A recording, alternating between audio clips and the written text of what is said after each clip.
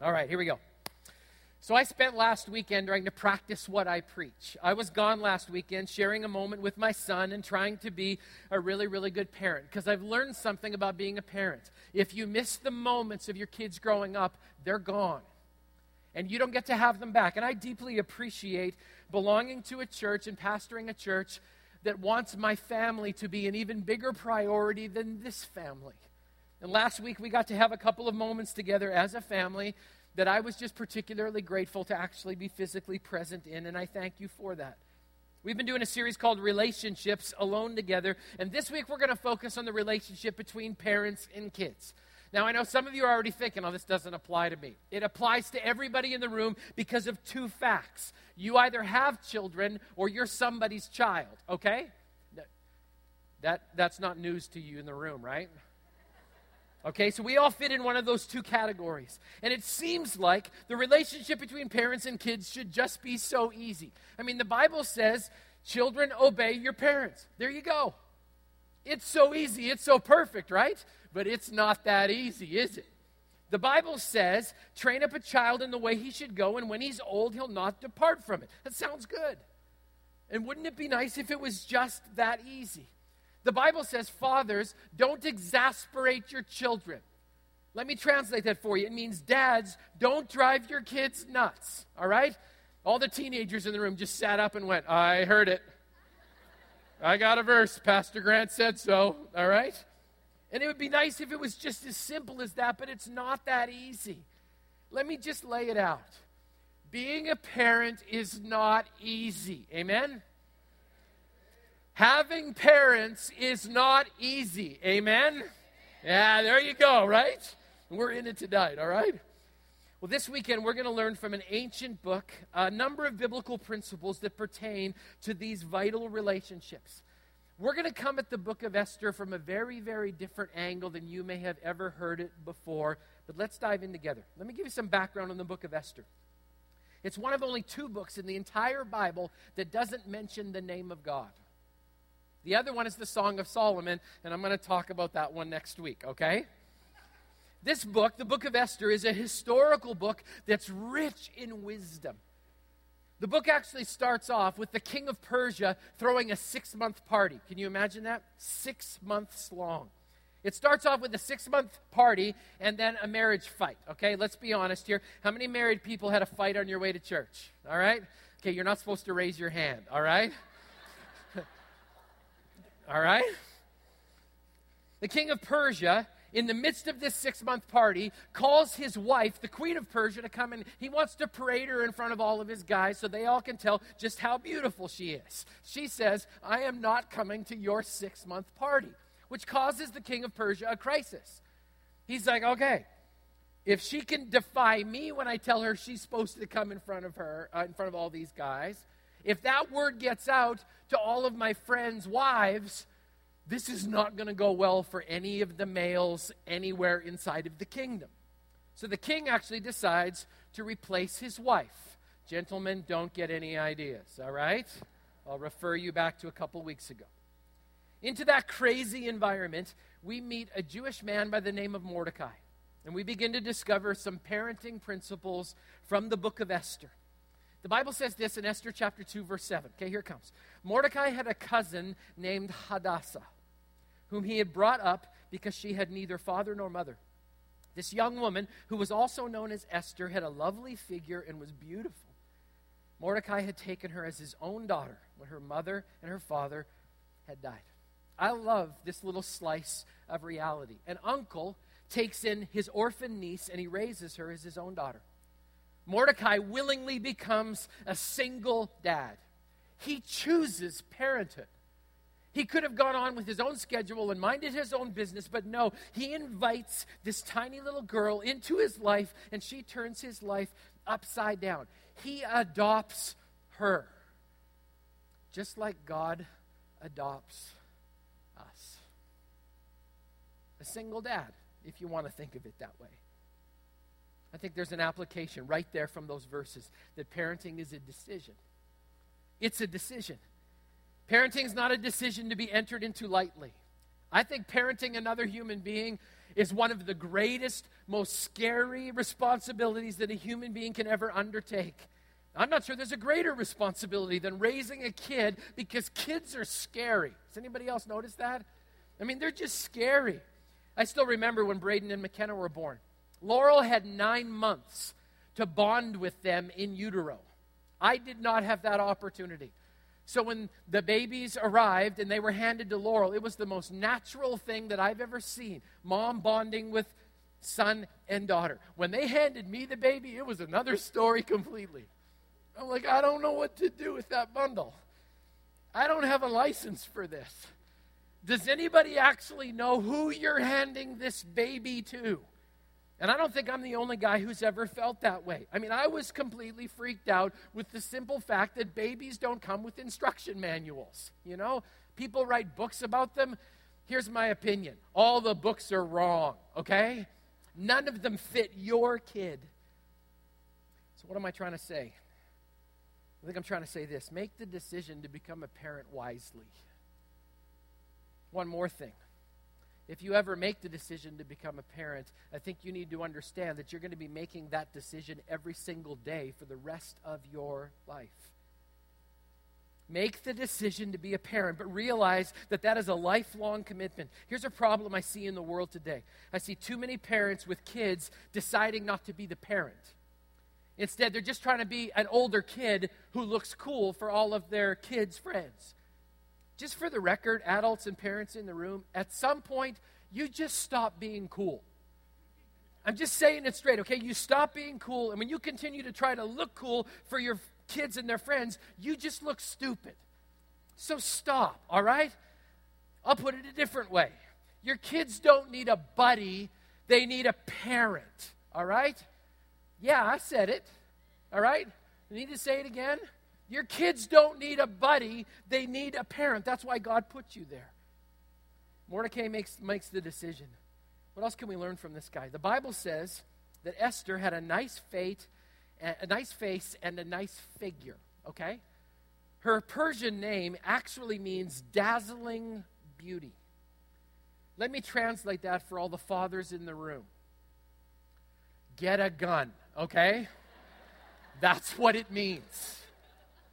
Get a gun, okay? Let me take another stab at it. Parenting is a call to protection. I've got a son and a daughter who have been called by God to protect. And make no mistake, I will protect them with my life. My son's now a man. He can pretty much take care of himself, but I'm still watching from a distance. My daughter will always be my little girl. She's my princess. And I will go to any length, both legal and illegal, to protect my daughter, all right? And so we know. Parents, you're called to protect your children from the world, from bad thinking, bad people, and sometimes you need to protect them from themselves. Mordecai chooses to be a protective parent for Esther, and he finds himself in the middle of a political nightmare.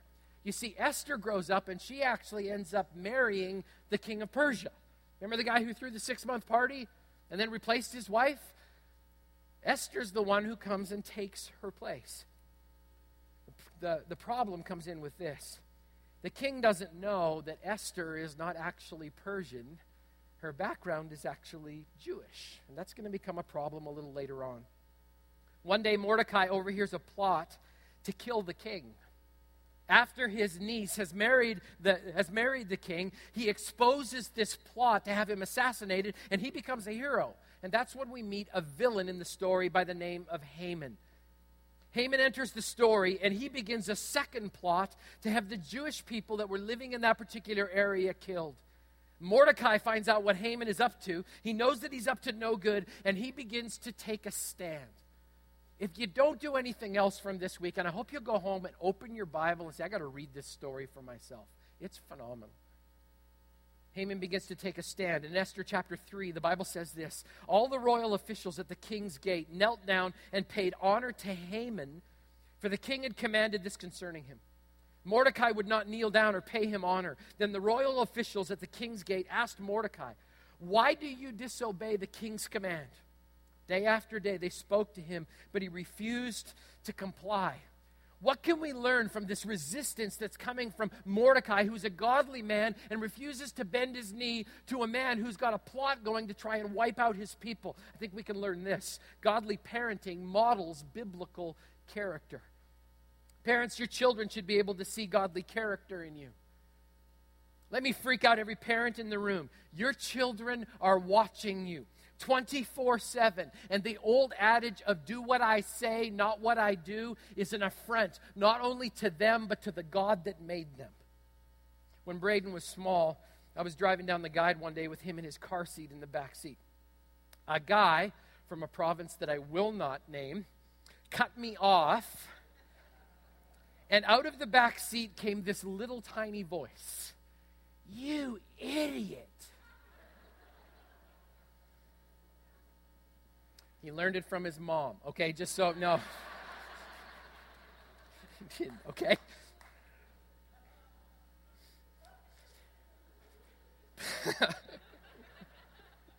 I'm going to get in big trouble with that. Yes, I am. Parents, if your children are watching you all of the time, what type of character are you modeling for them? Do you remember the fruit of the Spirit from a couple of weeks ago? Love, joy, peace, and patience. This dad didn't do a very good job in that particular moment. Parents, what do your kids see you kneeling to? What idol do you fall in front of and worship? Where do you compromise? Where do you give them flimsy excuses? Parents, we need to understand this. We are never not an example. They're learning the good of us and the bad of us, and we need to teach well. The story continues in Esther, and Mordecai uncovers the plot to kill his and Esther's people.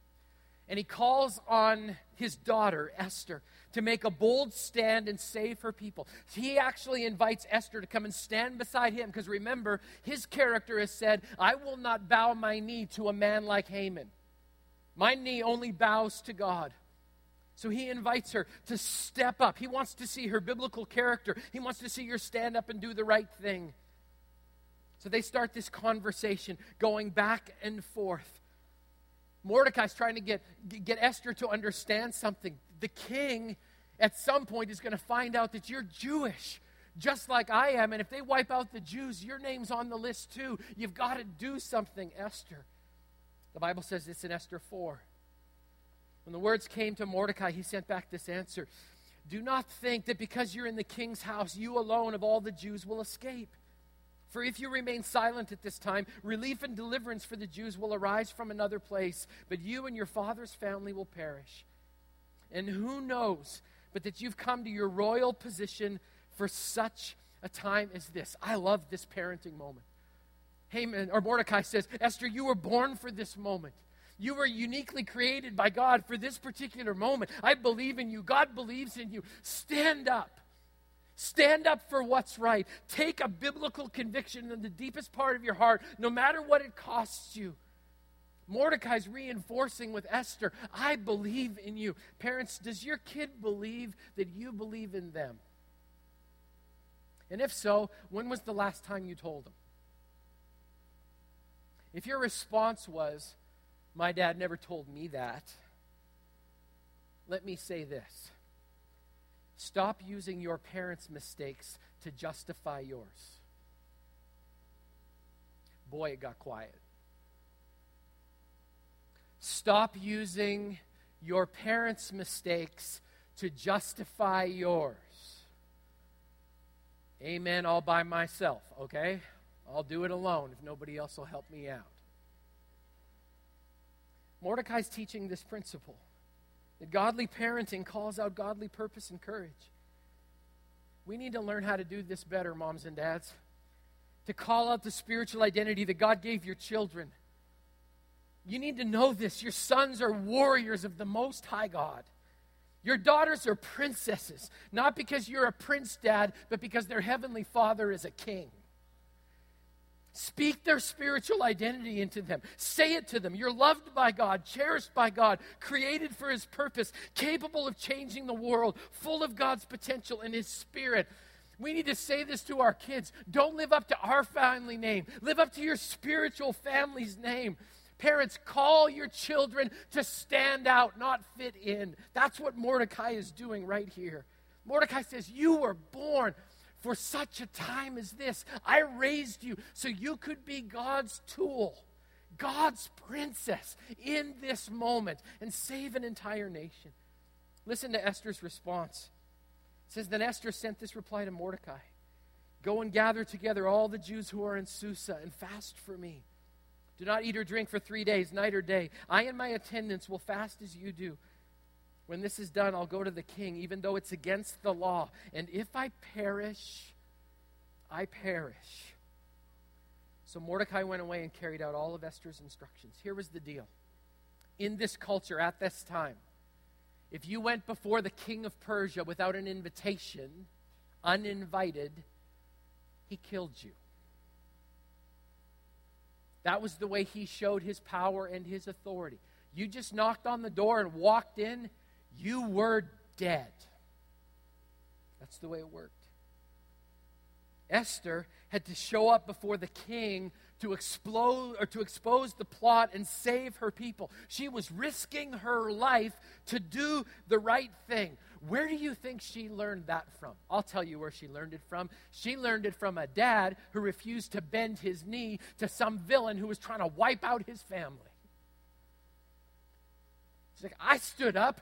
Now, Esther, now it's your turn. And she realizes she's putting her life on the line here. What's the point? I think the point is this. Godly parenting results in godly conviction.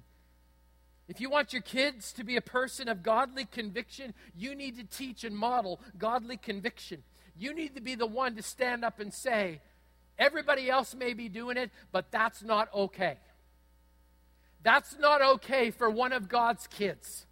We don't walk that way to that drum or to that rhythm because Jesus has a different drum and a different rhythm. And even if that means us going against the flow, we're willing to do that because we answer to him and not to anybody else. I love the fact that he just presses right in this moment. We need to support our kids when they take a stand for godly values. We need to support our kids when they make godly choices. We need to understand that they are an incredible piece of hope in a broken world. I've been talking to the parents a lot. Let me talk to the kids for a second. Okay, guys, here's the tough part for you. The Bible's clear. It says, children, obey your parents. Let me translate the word obey for you in Greek and Hebrew. It means obey. That's what it means. A part of what your parents should be teaching you is how to live out your convictions. The Bible also says, honor your mother and father. Let me switch back to the parents for just a second. Mom and dad, make your kids' job easy in obeying Scripture and be honorable. I'm going to get some letters on this one. I know I am, okay? Be honorable. And then see whether or not you don't get back the very thing that I believe every parent would love, which is honor from the kids that you raised. Listen to the next piece of the story. Mordecai uncovers the plot to wipe out the Jews that Haman has masterminded. He calls on Esther to risk her life and to save her people. So she actually goes with great courage, and the king does the unthinkable. Instead of sentencing her to death for interrupting him, he actually invites her to come in and plead her case. She goes with great courage. The king welcomes her. He's furious with Haman for his conspiracy, and he actually ends up stringing up Haman on a set of gallows that Haman had designed for the hero of our story, a guy named Mordecai. For a second time, Mordecai's a hero. And his parenting helps save an entire nation. Esther chapter 8, verse 15 says this: when Mordecai left the king's presence, he was wearing royal garments of blue and white and a large crown of gold and a purple robe of fine linen. And the city of Susa held a joyous celebration. For the Jews, it was a time of happiness and joy, gladness and honor. In every province and in every city to which the edict of the king came, there was joy and gladness among the Jews, with feasting and celebrating. What's the application here? It's that godly parenting influences nations. Parents, we can change the world through our kids. if they learn from us how to love Jesus, how to honor Jesus, how to worship Jesus, how to treat each other as a reflection of our relationship with Christ, then and only then is there a great hope for this country. Here's one more piece of scripture from Esther 10. I love this. King Xerxes imposed tribute throughout the empire to its distant shores. And all of his acts of power and might, together with a full account of the greatness of who? Mordecai. I love this guy. Whom the king had promoted. Are they not written in the book of the annals of the kings of Media and Persia? Mordecai the Jew was second in rank to King Xerxes, preeminent among the Jews, and held in high esteem by his many fellow Jews because he worked for the good of his people and spoke up for the welfare of all the Jews. He was an honorable father, a single dad, who consistently trained his daughter how to live and be a woman of godly character and wisdom, and in the end, he received honor, which is the final application. That godly parenting is worthy of high honor. If you have or had godly parents, thank God and thank them. Even though Ferndale can't see this, my mom and dad are sitting right over here. Godly parents who taught me wisdom, character, hard stuff, godly lessons. Thank you. If you're a parent and you want honor down the road, you parent starting today. If you've made up mistakes and have given up your role as a parent, push the rewind button, go backwards and start again. Write the letter. Pick up the phone. Repent and ask forgiveness if you have to, but start today. They gave me back my stool. I'm happy. If you read Scripture, you will find 4 biblical parenting themes over and over and over again. These were so important, I didn't put them in your outline because I want you to write them down. You put away your outlines, now you got to pull them all back out, right? Okay? I want you to write down 4 words. The first word is caretaker. That's the first role that Scripture gives to parents. And you take the whole first section of your kid's life and you watch over them and you teach them. The Bible says that as parents, we're to write the truths of God on the doorposts of our homes. And we're to teach them as we go in and as we come out. We're to impress them on the hearts of our children. And we do that when we act in the role of being a caretaker. The second theme that comes through, you're not going to find this word in Scripture, but you'll understand it when I say it, is cop. Okay? The role of a police officer is to protect and to serve. And there are moments in the center part of your child's adolescent development where you need to be a cop. You need to drop the hammer. Put them in prison if they need to be put in prison. Incarcerate them to their room for a period of time so they can reflect and think things through. We've got way too many cowards in the world of parenting in this world and not enough cops who are strong enough to say, you crossed the line and I got to teach you a lesson. Because I love you. Because I care. Third word is coach. That's the role I'm in right now. I've had to move to the sidelines with Braden and McKenna. I get to call in plays and call in encouragement, but I don't get to do life with them every hour of every day like I used to. And it's hard. Because you just want to help them. You want to make a decision for them, but you can't because you got to transition at some point. You can't be a cop forever. You got to start being a coach and hope they can hear your whistle, you know? Here's the final word. It's consultant. That's the last stage and probably the hardest one to grab a hold of. When you're a consultant, you give wisdom when you're asked.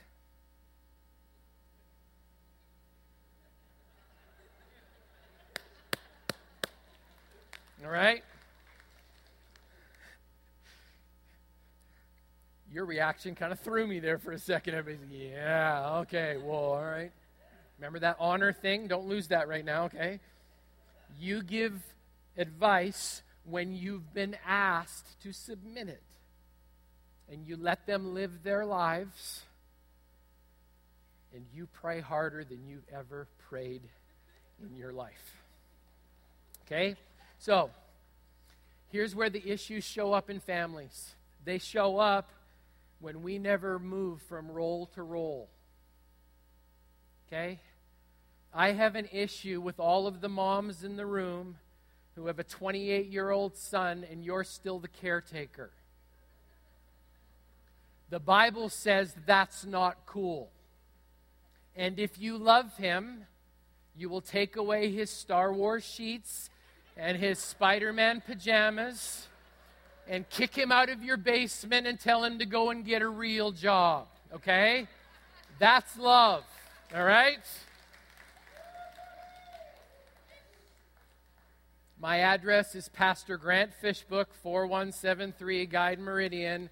Go ahead and write me the letter, young man. I'm waiting for you, all right?